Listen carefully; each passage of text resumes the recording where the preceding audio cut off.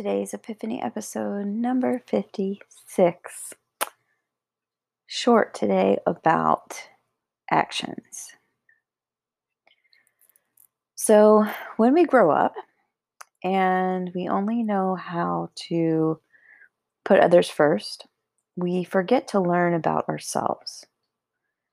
We may not have been taught or shown emotional intelligence, intellectual intelligence, or spiritual intelligence. And let me just stop here and say that this is not about blame. This is an examination and exercise in curiosity with the end goal of knowing ourselves intimately and better. And in order to actually have healthy relationship with others, and in order to show our true selves and our true light, we have to know what that is for us first.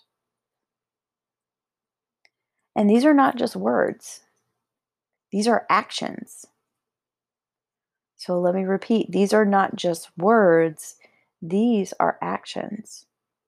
Will the relationship I want ever be? I'm going to reframe that and say, will the relationship with yourself ever be? And I think this is the question that's calling. And the question is now is, will you answer? In big love today.